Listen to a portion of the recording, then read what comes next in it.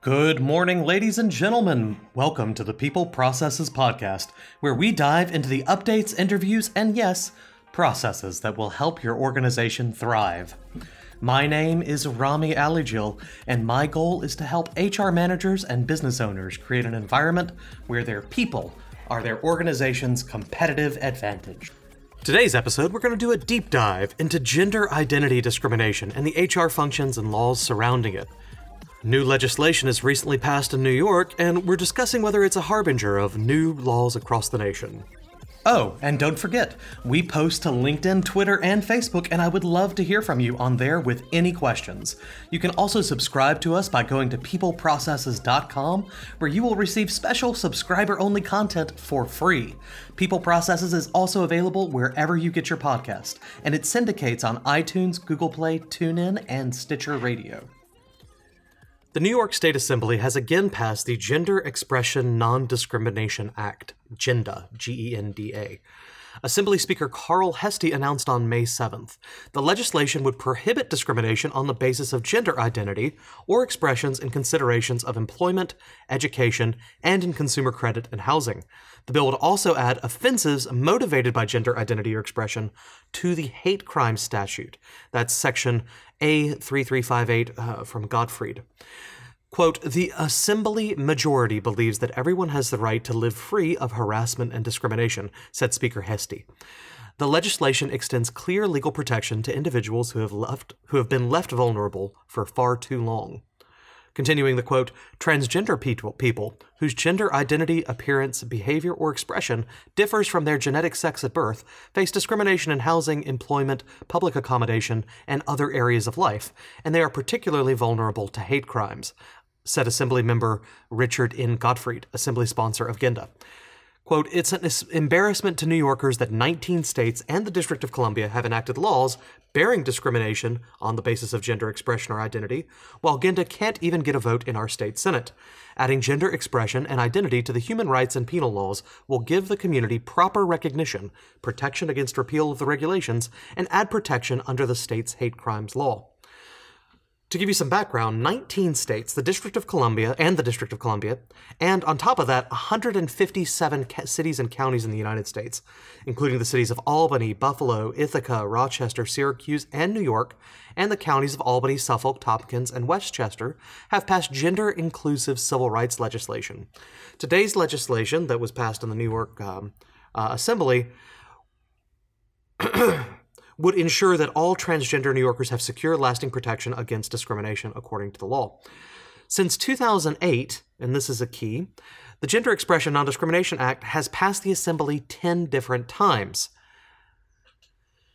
Quote, "Today's legislation would close a gap that has left many New Yorkers vulnerable for far too long," said Assembly Member Deborah Glick. Quote, "The cities and counties all across the state have stepped up and recognized the importance of protecting transgender individuals from discrimination, and it's long overdue that the state guarantees these basic human rights for all transgender New Yorkers."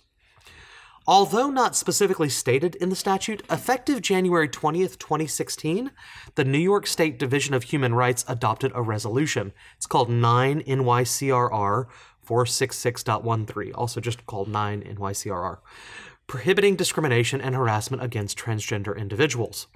The regulation clarifies how gender identity may constitute either sex discrimination or disability discrimination under the New York Human Rights Law. This regulation specifies that discrimination on the basis of gender identity is sex discrimination. The term sex, when used in the Human Rights Law, includes gender identity and the status of being transgender. Prohibitions contained in the Human Rights Law against discrimination on the basis of sex in all areas of jurisdiction where sex is a protected category also prohibit discrimination on the basis of gender identity or the status of being transgender. Harassment on the basis of the person's gender identity or the status of being transgender is sexual harassment.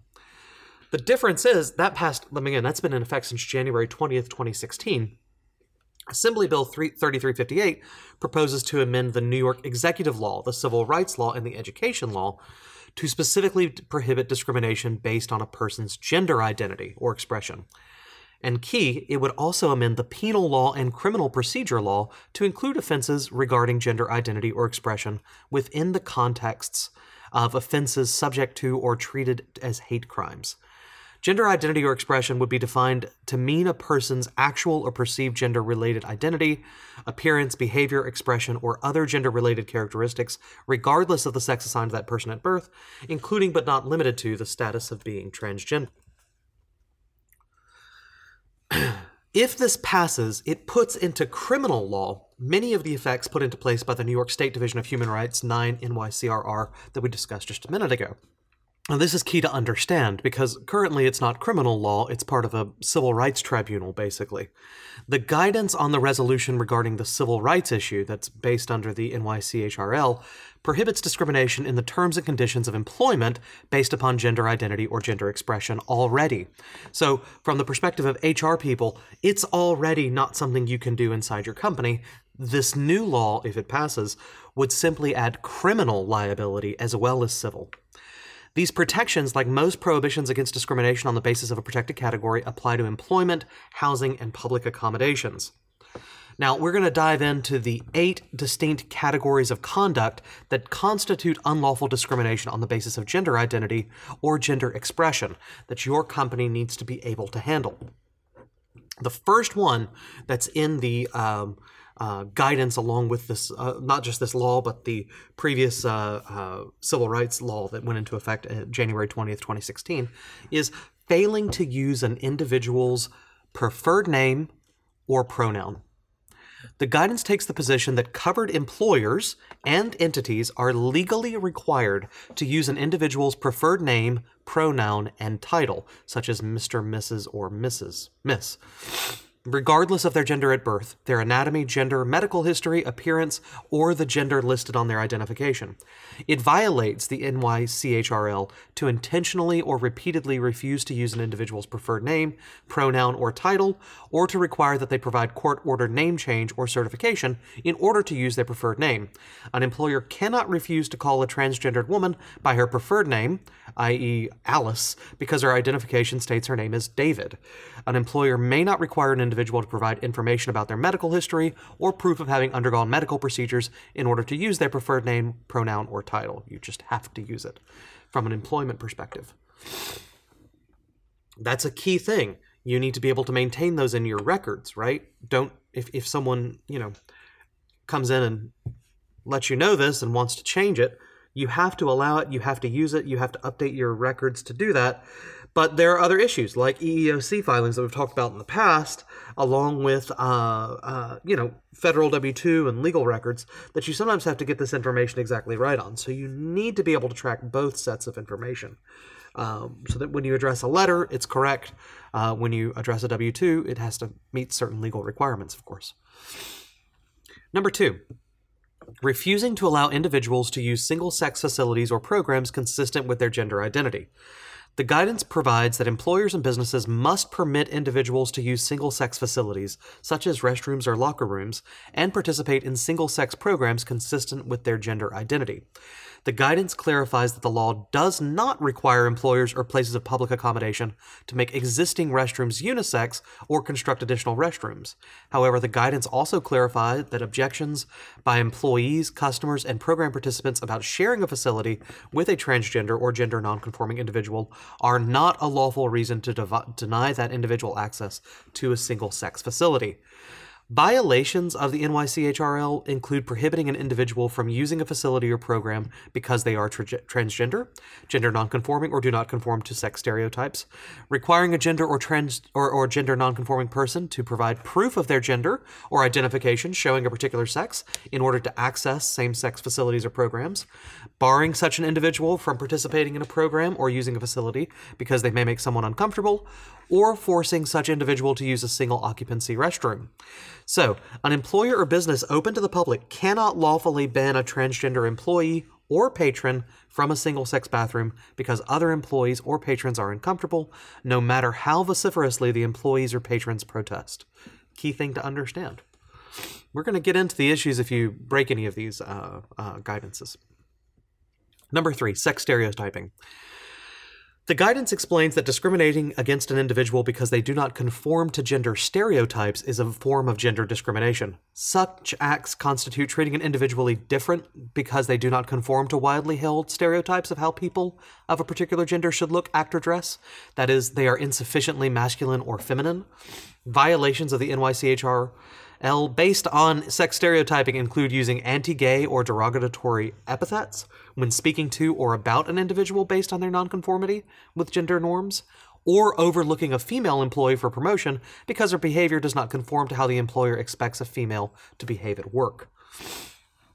Number 4, halfway through, imposing differential uniform or grooming standards based on gender. The guidance states that employers and covered entities may not require dress codes, uniforms, or grooming or appearance standards that differ based upon sex or gender. So employers and businesses cannot require that only men wear ties, that male and female waiters wear different uniforms, or that female employees may wear skirts or makeup. The standards differ from prior federal court decisions which have held that the different dress and grooming standards based on sex or gender are lawful if they do not impose an undue burden. Under the NYCHRL, in contrast, quote, the fact that the grooming standards or dress code differentiates based on gender is sufficient for it to be considered discriminatory, even if perceived by some as harmless, end quote. By the way, links to where these quotes are from, reading all this out if you want to print it off, look at a checklist, analyze your policies, sources, documentation, all that's available on our website at peopleprocesses.com. You're welcome to read this over if you prefer to take a look at it that way. Covered employers and businesses are entitled to enforce a dress code or require specific grooming or appearance standards as long as those standards do not differentiate on the basis of gender. It's a key thing to understand. Number 5, providing employee benefits that discriminate based on gender. The NYCHRL prohibits offering benefits that discriminate on the basis of gender. Employee benefits plans that are covered by and in compliance with ERISA, the Employee Retirement Income Security Act, and applicable federal anti-discrimination laws automatically comply with the NYCHRL. However, the guidance specifically states that to be non-discriminatory, health benefit plans must cover transgender-related medical procedures and transition-related health care, also known as transition-related care or gender-affirming care. Employers are not, however, responsible for denial of coverage for a medical procedure by an insurance carrier if the plan itself does not discriminate. Violations of the NYCHRL related to the provision of employee benefits include offering health benefits to opposite-sex spouses of employees but not to same-sex spouses, offering health care services that provide certain procedures to others but which are not covered for transgender employees, for example, covering prostate cancer screenings for men but not for transgender women, categorically excluding them from coverage of health services related to gender transition, or any other benefits that discriminate by gender. For example, offering childcare benefits to female but not male employees. That would be a violation. There are 2 more. They're a little bit shorter, but they're 3 more, but they're very important. It's number 6, considering gender when evaluating requests for accommodation. Is a violation. It's unlawful under the NYCHRL to consider gender when evaluating requests for accommodations for disabilities, changes to the terms and conditions of employment, participation in a program, or use of public accommodations. Such requested accommodations may include medical or personal leave or changes in work schedule. Violations of the NYCHRL relating to requests for accommodation include an employer refusing to honor its policy of unpaid medical leave when the request is made by a transgender employee, an employer who permits an accommodation for a cisgendered female employee to have a medically necessary reconstructive breast surgery, but refuses the same accommodation for a transgender employee undergoing the same medically necessary surgery, requesting medical documentation to verify leave time from the transgender employees but not traditionally gendered employees, or determining the retention and accrual of benefits such as seniority and pension rights based on gender. All of those violate the NYCHRL. Discriminatory harassment or violence motivated by a person's actual or perceived gender identity or expression flat out violates the NYCHRL, so don't, harassment or violence, obviously, is covered under here. That's number 7. And number 8, and this is a key one, is retaliation. The NYCHRL prohibits an employer from retaliating against an individual for opposing discrimination or requesting a reasonable accommodation. These prohibitions apply with equal force when the discrimination complained of is gender identity discrimination or the accommodation request is based upon the individual's gender identity. Any action taken against an individual because of such request that is, quote, reasonably likely to deter them from engaging in such activities is unlawful retaliation. Unlawful retaliation includes firing or demoting an individual who files a complaint, assigning the individual to work less desirable shifts, contrary to standard practice, failing to grant routinely provided accommodations, or refusing to advance an individual in a program because of these complaints. So those are the 8 violations that are spelled out in the guidance. Let's talk very briefly about the penalties for discrimination based on transgender status or gender identity. So, employees claiming discrimination on the basis of their gender identity, gender expression, or transgender status may file a complaint of discrimination with the City Commission or the State Division of Human Rights within 1 year of the discriminatory conduct, or file a civil lawsuit within 3 years. A prevailing plaintiff can recover back pay, front pay, compensatory damage, and under New York City law, reasonable attorney's fees and punitive damages. In addition, the Commission can impose civil penalties of up to $125,000 for violations, and up to $250,000 for violations it finds to be, quote, willful, wanton, and malicious. In assessing the civil penalty, the Commission will look to several factors, including the severity of the violation, whether or not there were previous or subsequent violations, the employer's size, and its knowledge of the NYCHRL. So remember, this is what's in effect now as of January 20th, 2016. Back pay, front pay, compensatory damages, reasonable attorney fees, and punitive damages, plus a penalty, civil penalty, between up to $125,000 or $250,000 for particularly bad ones. The new law that's just passed Assembly that hasn't passed the state Senate yet adds criminal charges to that, right? Hate crime law, where you would go to jail, that kind of thing. So this is all, what's in effect now is all civil. It's all monetary, but what they're passing now or trying to pass now is based on criminal law. So that's a big distinction. But it's going to be basically the same things that would trigger that criminal law. So broadly, let's talk about a recommendation for employers. Discrimination on the basis of gender identity should be treated just as seriously as any other type of unlawful discrimination. However you feel about it, where you fall on the political spectrum, is irrelevant if you're in New York. This is a law. Employers should read both the New York State regulations and the Commission guidance and review their existing policies and procedures for compliance. Employers should consider revisions to their policies, benefits programs, and handbooks to make sure they do not violate either the criminal law or the NYCHRL, the civil law. Disability accommodation policies should be reviewed to ensure that they cover medically necessary gender reassignment or transition procedures and do not exclude gender dysphoria as a disability. So take a look at those. Finally, the guidance endorses a number of actions by employers to avoid each category of unlawful conduct described above, including, among other things, education programs to inform supervisors and employees of the requirements of the NYCHRL. Remember, it's not enough to have a policy. You have to show that you're enforcing it and teaching it.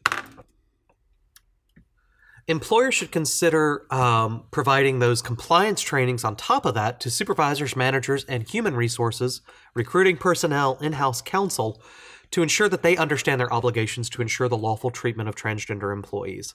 Further, employers must make sure that reporting procedures are available to employees so they can address questions that arise and any complaints get escalated. Make sure there's a process for that. Employers should consult experienced employment counsel to assist them in ensuring their policies, programs, and benefits do not violate the law and to provide them with the best practices for compliance going forward. Remember, I am not an attorney. This is generalized HR advice. And if you feel like you may be in violation of one of these or you want a good review, contact an employment attorney. Ladies and gentlemen, that is it for the day. I hope you've enjoyed the information and listening today. I have a little bit of a cold, so I hope it wasn't too annoying for you if I sound a little nasally. I so appreciate you tuning in. This is a big deal. It's going to change. Even if you're not in New York or one of those 18 other states now, it seems like it's going to be pretty much every state or possibly federal law relatively soon. So go ahead and start thinking about how this is going to be something you want to prepare for. Also, keep in mind that if you have employees, even if you're based in Tennessee or Arkansas or California, well, California is one of the states already, and you have an employee who's in New York, you need to follow this law. Keep that in mind. Ladies and gentlemen, thank you for tuning in. Go out there, get your work done. My name is Rami Alijil, and you have a great day.